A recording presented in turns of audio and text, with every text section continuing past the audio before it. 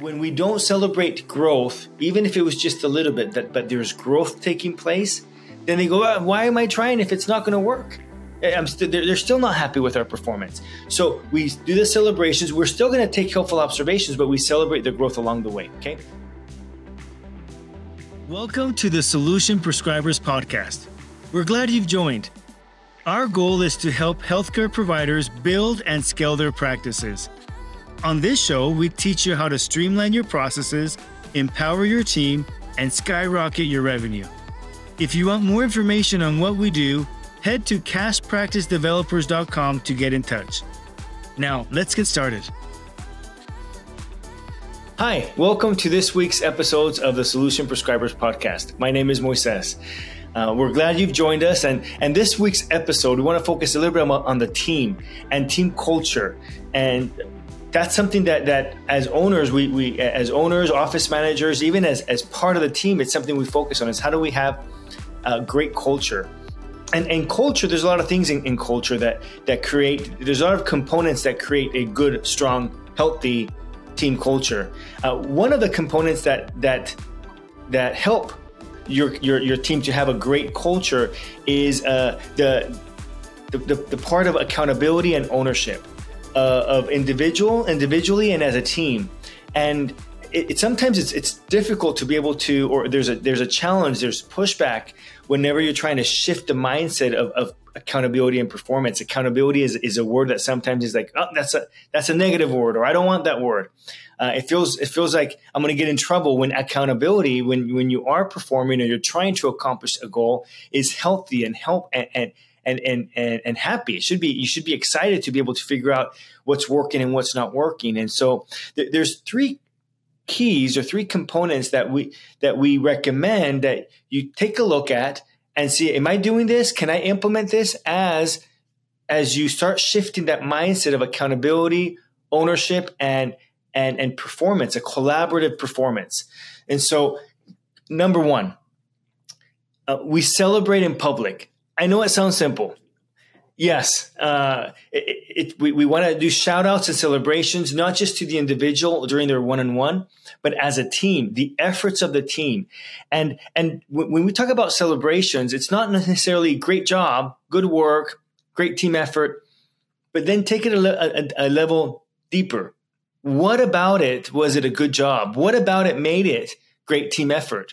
And so if they reached a goal, you celebrate the fact that they reached the goal, but don't just keep it at that level, because they can't duplicate the fact that they reached the goal. What they can do is duplicate the behavior that helped them reach the goal.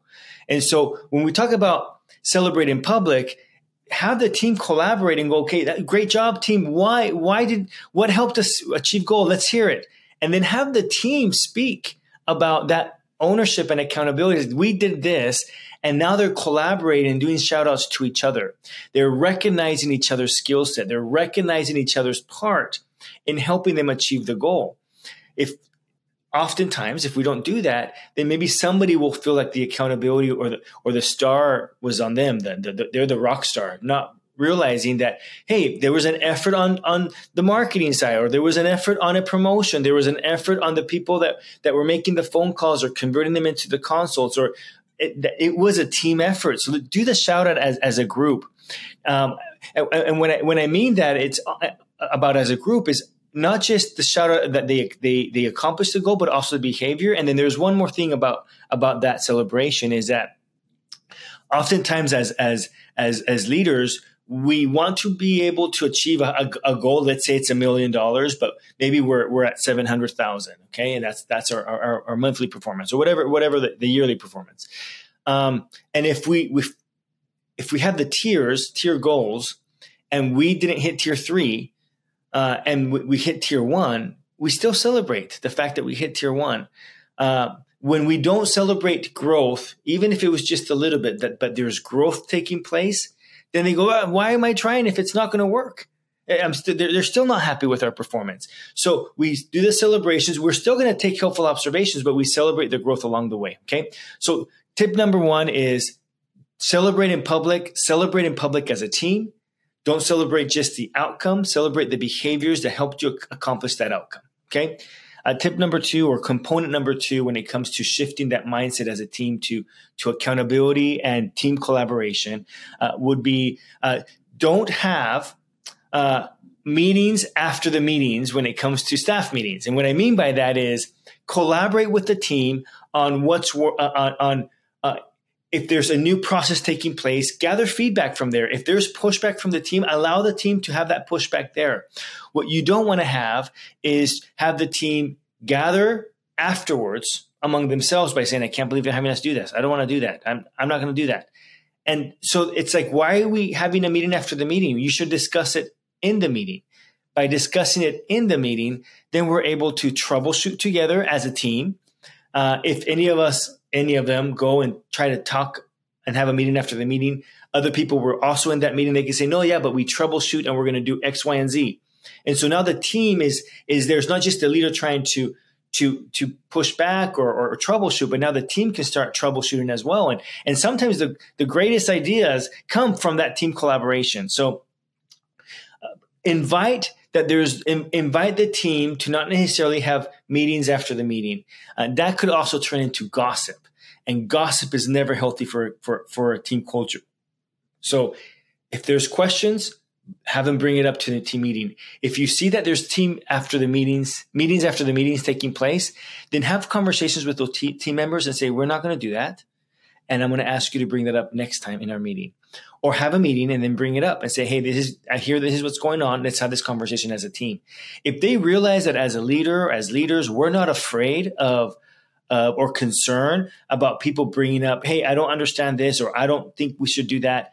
If they can see that, hey, we're here for the team and we'll troubleshoot what we need to, and that we don't find that disrespectful, as long as everything's done with respect, then that should ignite a positive behavior of them saying, this is an open door policy. This is a team effort. And so I can bring up celebrations as a team. I can bring up pushback as a team. I can bring up concerns as a team. So the second tip is make sure that we facilitate an environment where people can bring up concerns during the meeting. Now, if we don't have enough time to address it during that staff meeting, then we can openly just say, you know what, we're going to pin that right now because we've got a full agenda, but let's reconvene, or let's talk afterwards, or those that want to stay, and kind of schedule that again. Acknowledge the fact that they offered it, that they have a concern, acknowledge that it will be addressed, and then move on. That's if you don't have the time to address it right then.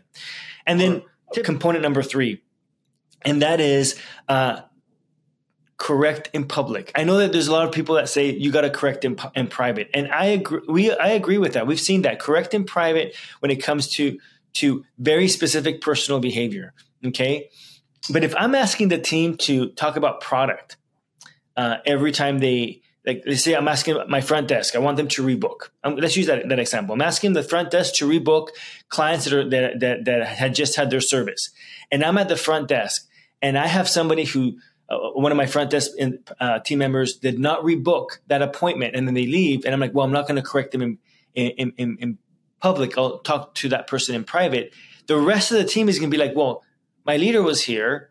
This person did not rebook. Obviously, my leader doesn't care. And so why should I try? Or they get frustrated because they're trying and they're trying to achieve the goal, and somebody else is not trying, and they're not being corrected in public. And so what I mean by correcting is not necessarily saying, hey, you're not supposed to be doing that and reprimand. It's not reprimand. It's correct or train in public. And so, hey, so how about we try this next time? Or how come we didn't talk about products right then? Okay, how about we do it this way next time? And then you kind of role play with them, and then you wait to see how they do it for the next time. And the reason why you do that is because then those that are around there listening go, okay, we do care as a team that we rebook. And my leader is even trying to encourage live training while it's taking place, live correction while it's taking place, because it matters. And so as we do that as a team, the team will then not necessarily correct each other, but be aware of each other and be aware of their own performance. And then they can even learn from each other when that's taking place, because you're role playing or you're troubleshooting, or maybe they can even share a best tip. If they say, well, I didn't because of X, Y, and Z, and they can say, what I try is X, Y, and Z. And so as we start speaking with our team and we want to shift that mindset of team accountability, team collaboration, team ownership, then things need to be done also as a team. And so we provide feedback as a team. We provide collaboration as a team. We provide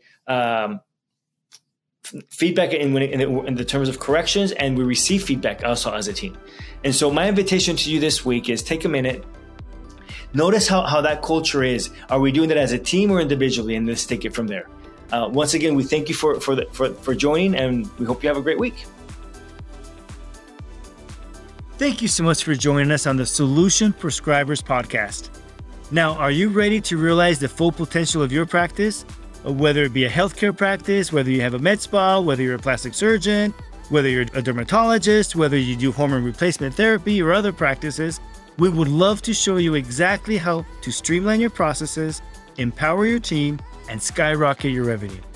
If you're interested in learning more about working together, head to cashpracticedevelopers.com. Again, that is cashpracticedevelopers.com. Also, if you like this episode, please share it with someone you know. We will see you next time on the Solution Prescribers podcast. Ciao.